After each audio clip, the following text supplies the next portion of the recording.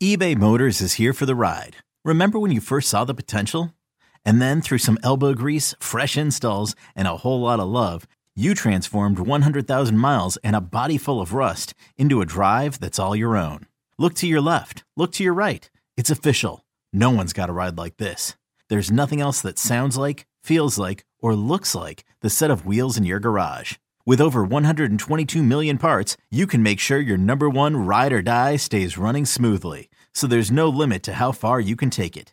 Brake kits, turbochargers, engines, exhaust kits, roof racks, LED headlights, bumpers, whatever your baby needs, eBay Motors has it. And with eBay Guaranteed Fit, it's guaranteed to fit your ride the first time, every time, or your money back. Plus at these prices, well, you're burning rubber, not cash. Keep your ride or die alive at ebaymotors.com. Eligible items only. Exclusions apply.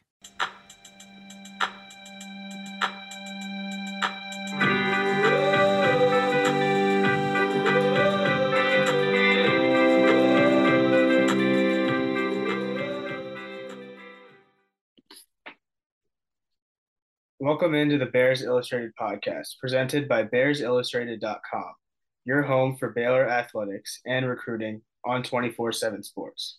I'm Pranay Malampati alongside Andrew Miner, and we're excited to bring back on Ben Criddle from ESPN 960 in Utah, covering BYU sports. Ben also played cornerback for BYU back in 06 and 07. Thanks for coming on again, Ben. Hey, what's up, fellas? I feel like I'm the one that is supposed to kind of be happy and smiling after that game, and I feel like I'm looking at smiling faces across from me after a loss, and so, man, I'm excited to be on with you guys. But I've been in the reverse role of interviewing those that cover kind of a team that got the W. So I appreciate you guys inviting me to talk about the game. Yeah, thanks for coming on. You mentioned that first it was a heck of a football game.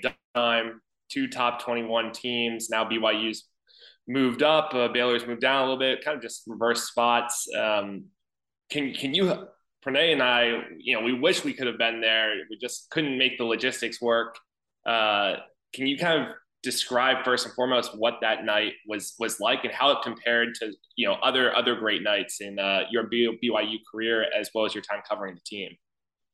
Yeah, so I mean we from like 05 to 2010 there was a lot of sold out crowds in Provo. The problem with it was you're on the Mountain Network.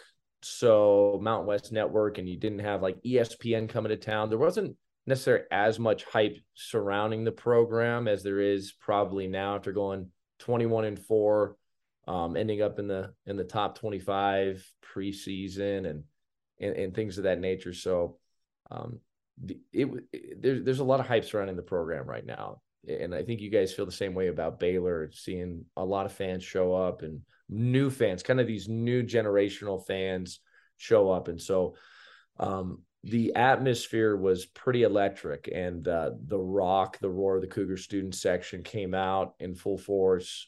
They were all the way up to the top of the rafters, essentially filling it up.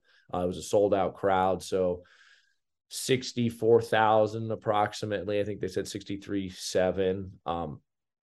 The fans were showing up to Cougar Canyon, which is kind of our new, I wouldn't say it's a tailgate experience. It's more so just kind of a community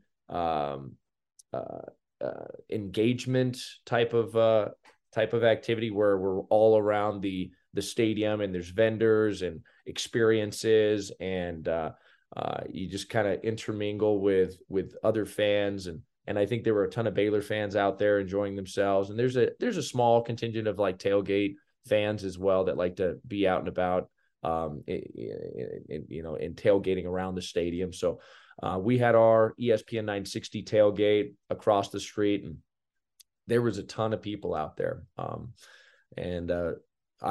First and foremost, I just want to say that the Baylor fans were awesome coming into Provo. It was great interacting with them, extremely friendly. I had one Baylor fan actually hop onto my pregame show Mark Rylander. And he gave a really unique perspective that BYU fans appreciated. And it was the transition of Baylor into a big time conference, right? In like 1996, when, they were private school, solid in sports. And then all of a sudden they were invited to, the conference that they're now in. And it just really set the tone for the future. So it was great. We interacted with a lot of Baylor fans. We were interacting with a ton of our BYU fan base, and then it was loud. It was raucous at kickoff.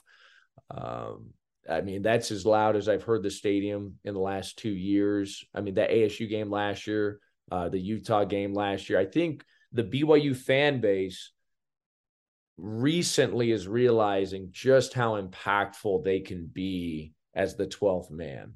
And being consistent, and BYU fans love to cheer for their team.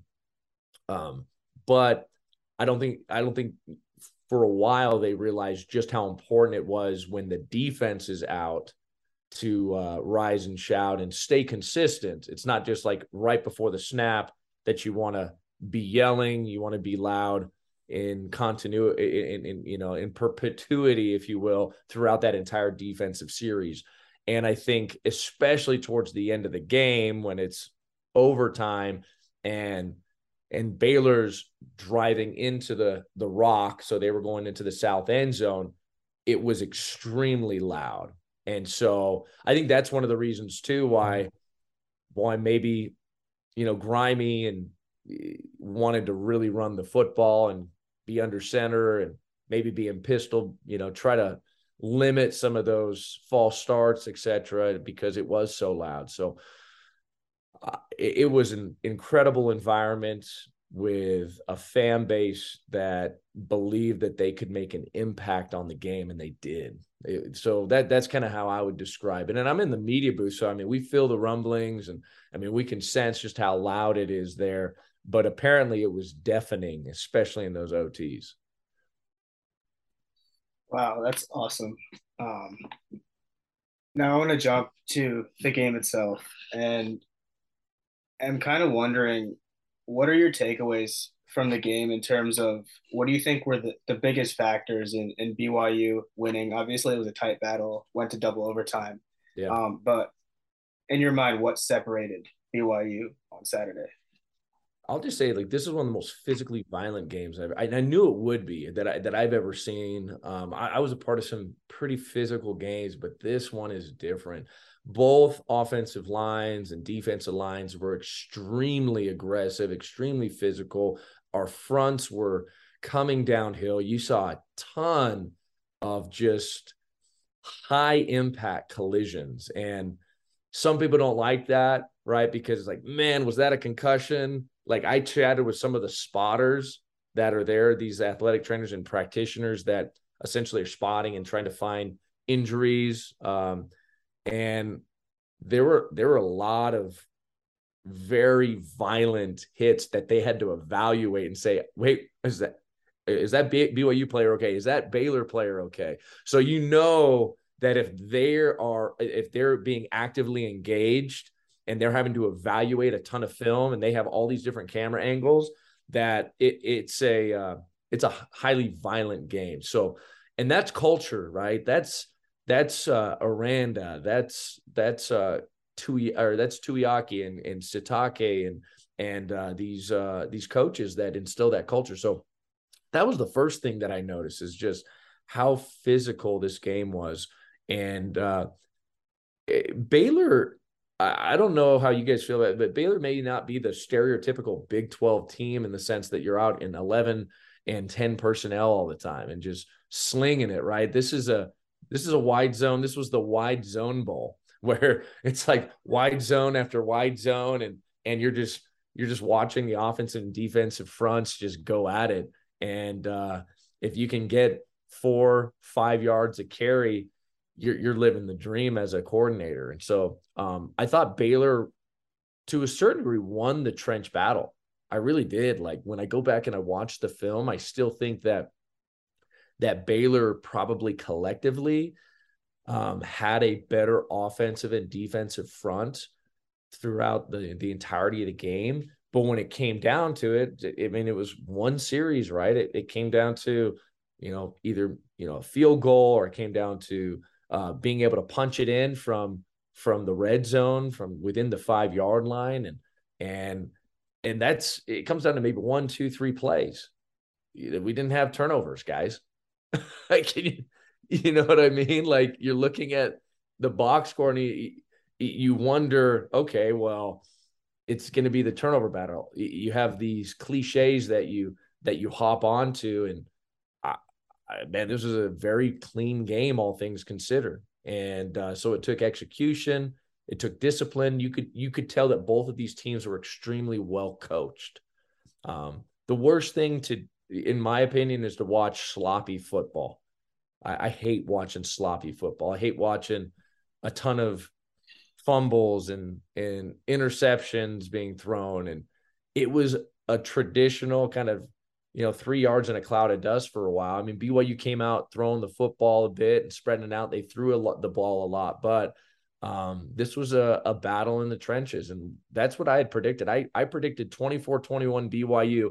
I stated on my pregame that Jake Oldroyd was going to kick the game-winning field goal.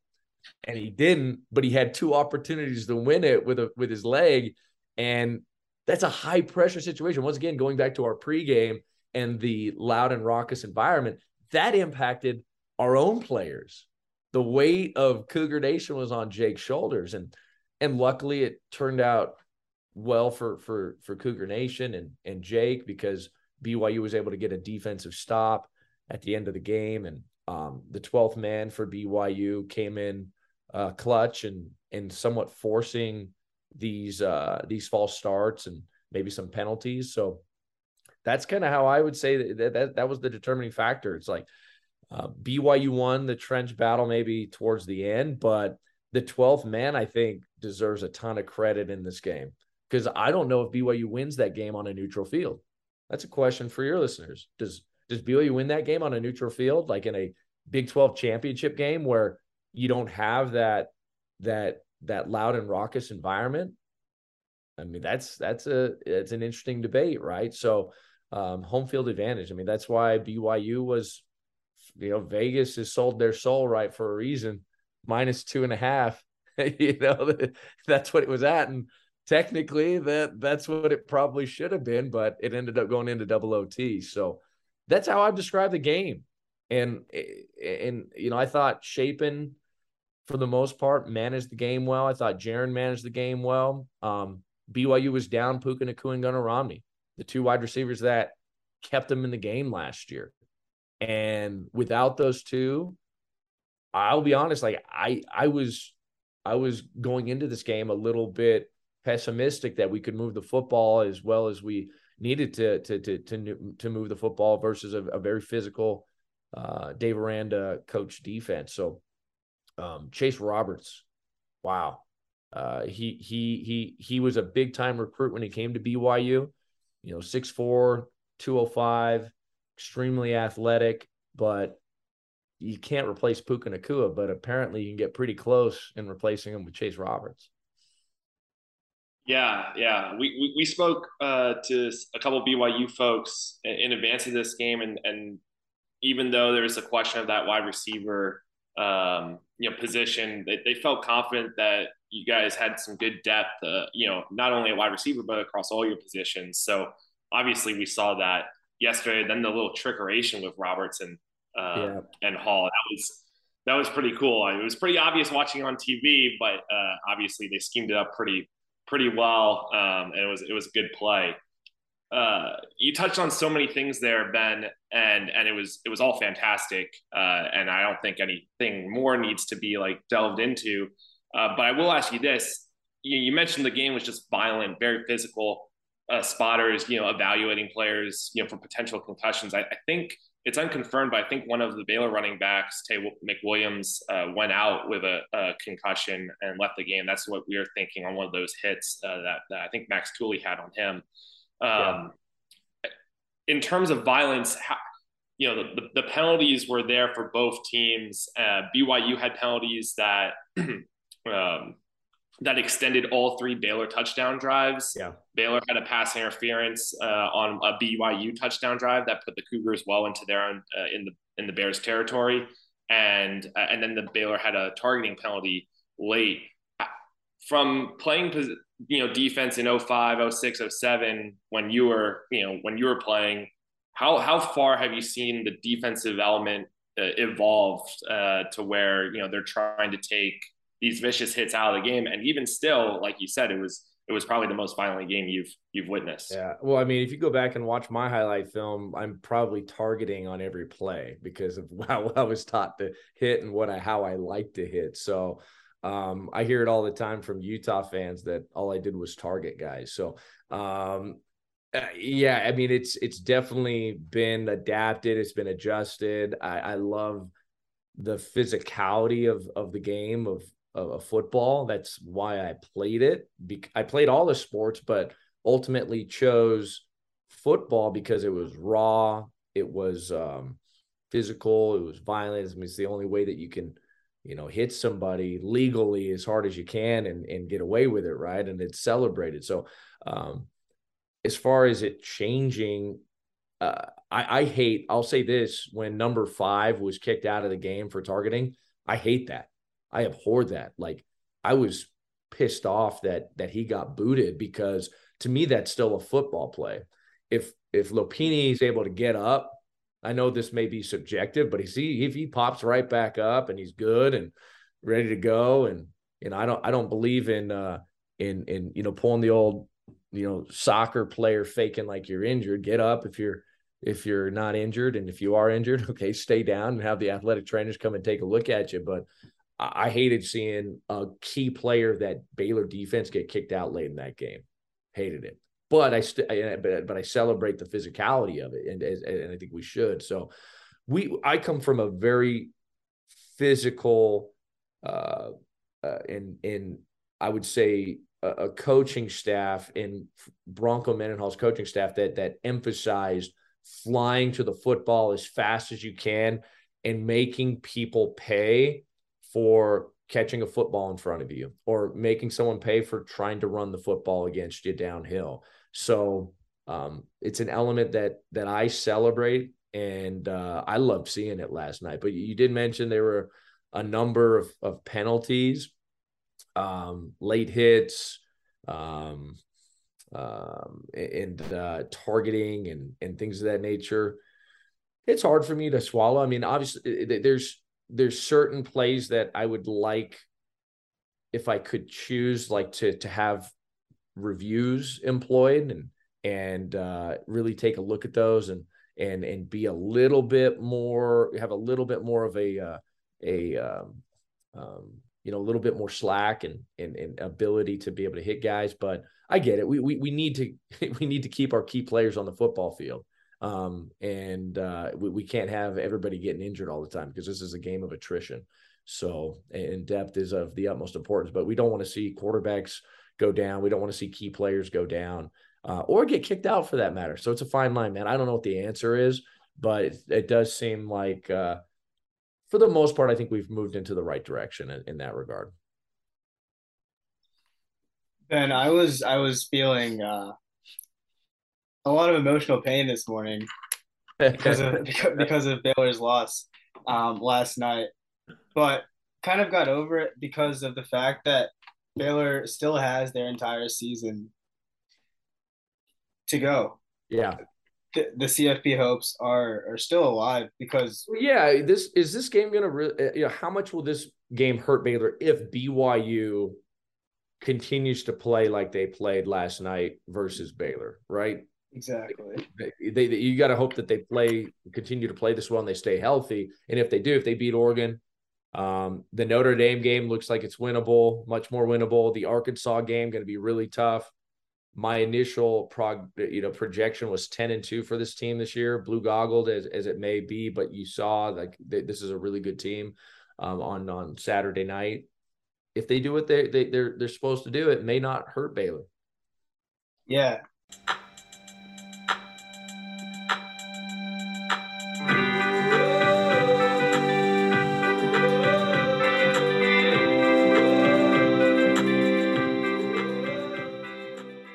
This episode is brought to you by Progressive Insurance. Whether you love true crime or comedy, celebrity interviews or news, you call the shots on what's in your podcast queue. And guess what? Now you can call them on your auto insurance too with the Name Your Price tool from Progressive. It works just the way it sounds. You tell Progressive how much you want to pay for car insurance, and they'll show you coverage options that fit your budget. Get your quote today at Progressive.com to join the over 28 million drivers who trust Progressive. Progressive Casualty Insurance Company and Affiliates. Price and coverage match limited by state law. Okay, picture this. It's Friday afternoon when a thought hits you. I can spend another weekend doing the same old whatever, or I can hop into my all-new Hyundai Santa Fe and hit the road. With available H-Track all-wheel drive and 3-row seating, my whole family can head deep into the wild. Conquer the weekend in the all-new Hyundai Santa Fe. Visit HyundaiUSA.com or call 562-314-4603 for more details. Hyundai, there's joy in every journey. So I wanted to, turn it around and say, obviously BYU is in an even better spot. They're 2-0 with a win over a really good Baylor team already, and like you said, that Notre Dame game seems very winnable right now. Mm-hmm. How are you feeling about BYU's potential CFP hopes? I'm probably always a little bit pessimistic in that regard, just because you have a college football playoff committee that is human run. There's no algorithmic, metric-based elements that can sway the humans from allowing for bias to creep in. So remember, just because BYU's in the AP poll and in the top 12 or top 10 or in the coaches poll or in FPI or SP plus or pick six previews, top 12, whatever it is, right? None of that matters. It really doesn't. What matters is, how do these humans that are part of the college football playoff committee view BYU? And I always think there's going to be some bias currently for BYU because they're still an independent. They only play 5 Power 5 teams. Okay. And it's also determined by their G5 opponents.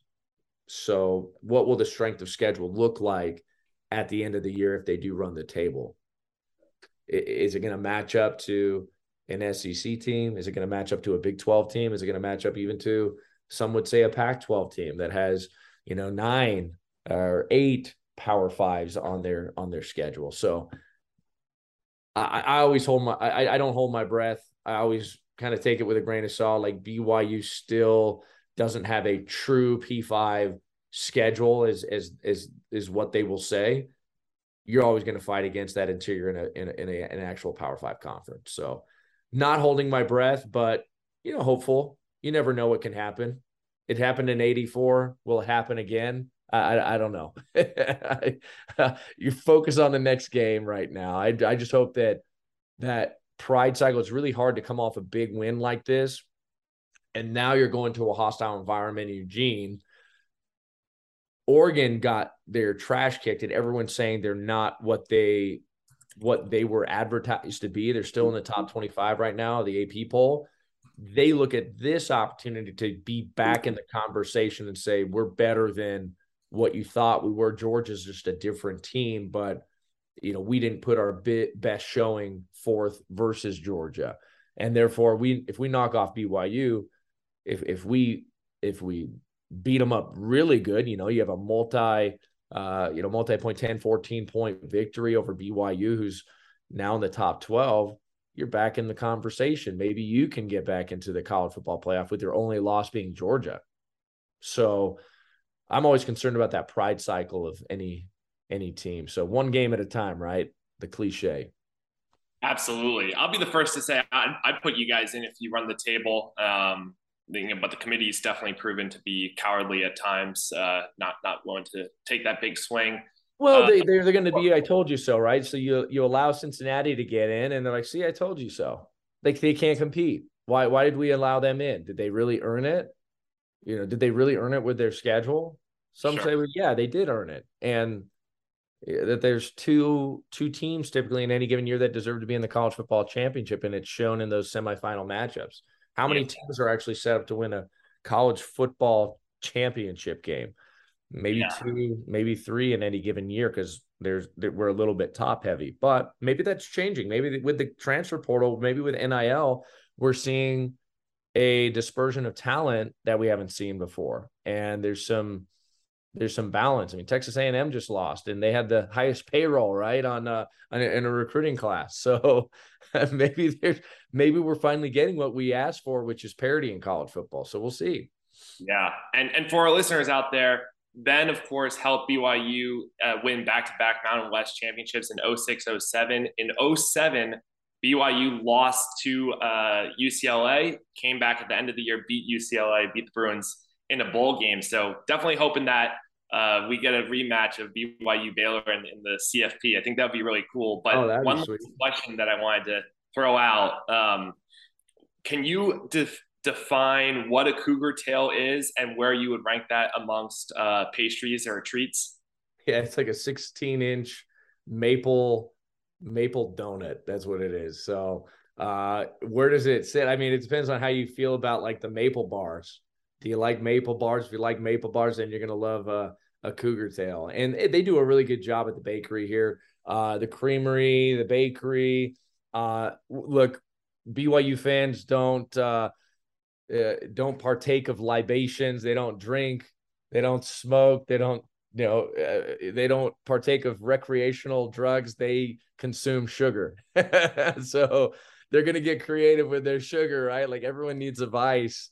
And so we love our chocolate milk. We love our ice cream. We love our baked goods. Like you go to a munch and mingle after church, and it's just a bunch of sugar, man. So get ready for it. So if you're into that, you'll fit right in here in Provo. So yeah, we like our treats, man, all sorts of treats. And the cougar tail is one of them.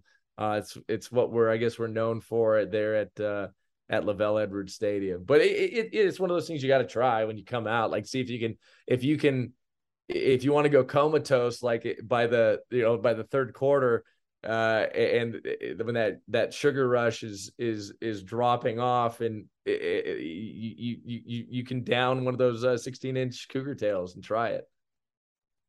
Yeah, that's awesome. I've got a sweet tooth, so hopefully I'll come out there sometime to try it, man.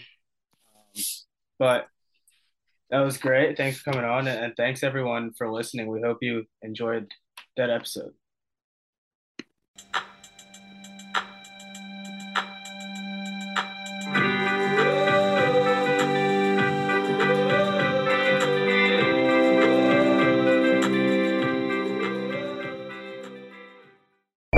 Now streaming. I want to go back to normal. What's normal? The Paramount Plus original series, Evil, has returned. We've already hunted werewolves, demons. And now what? A baby Antichrist? Okie dokie. Prepare yourself. You will not beat us. For the end. I have visions of hell. Make it stop, make it shut up. You're not gonna survive this. Evil, the final season, now streaming only on Paramount Plus.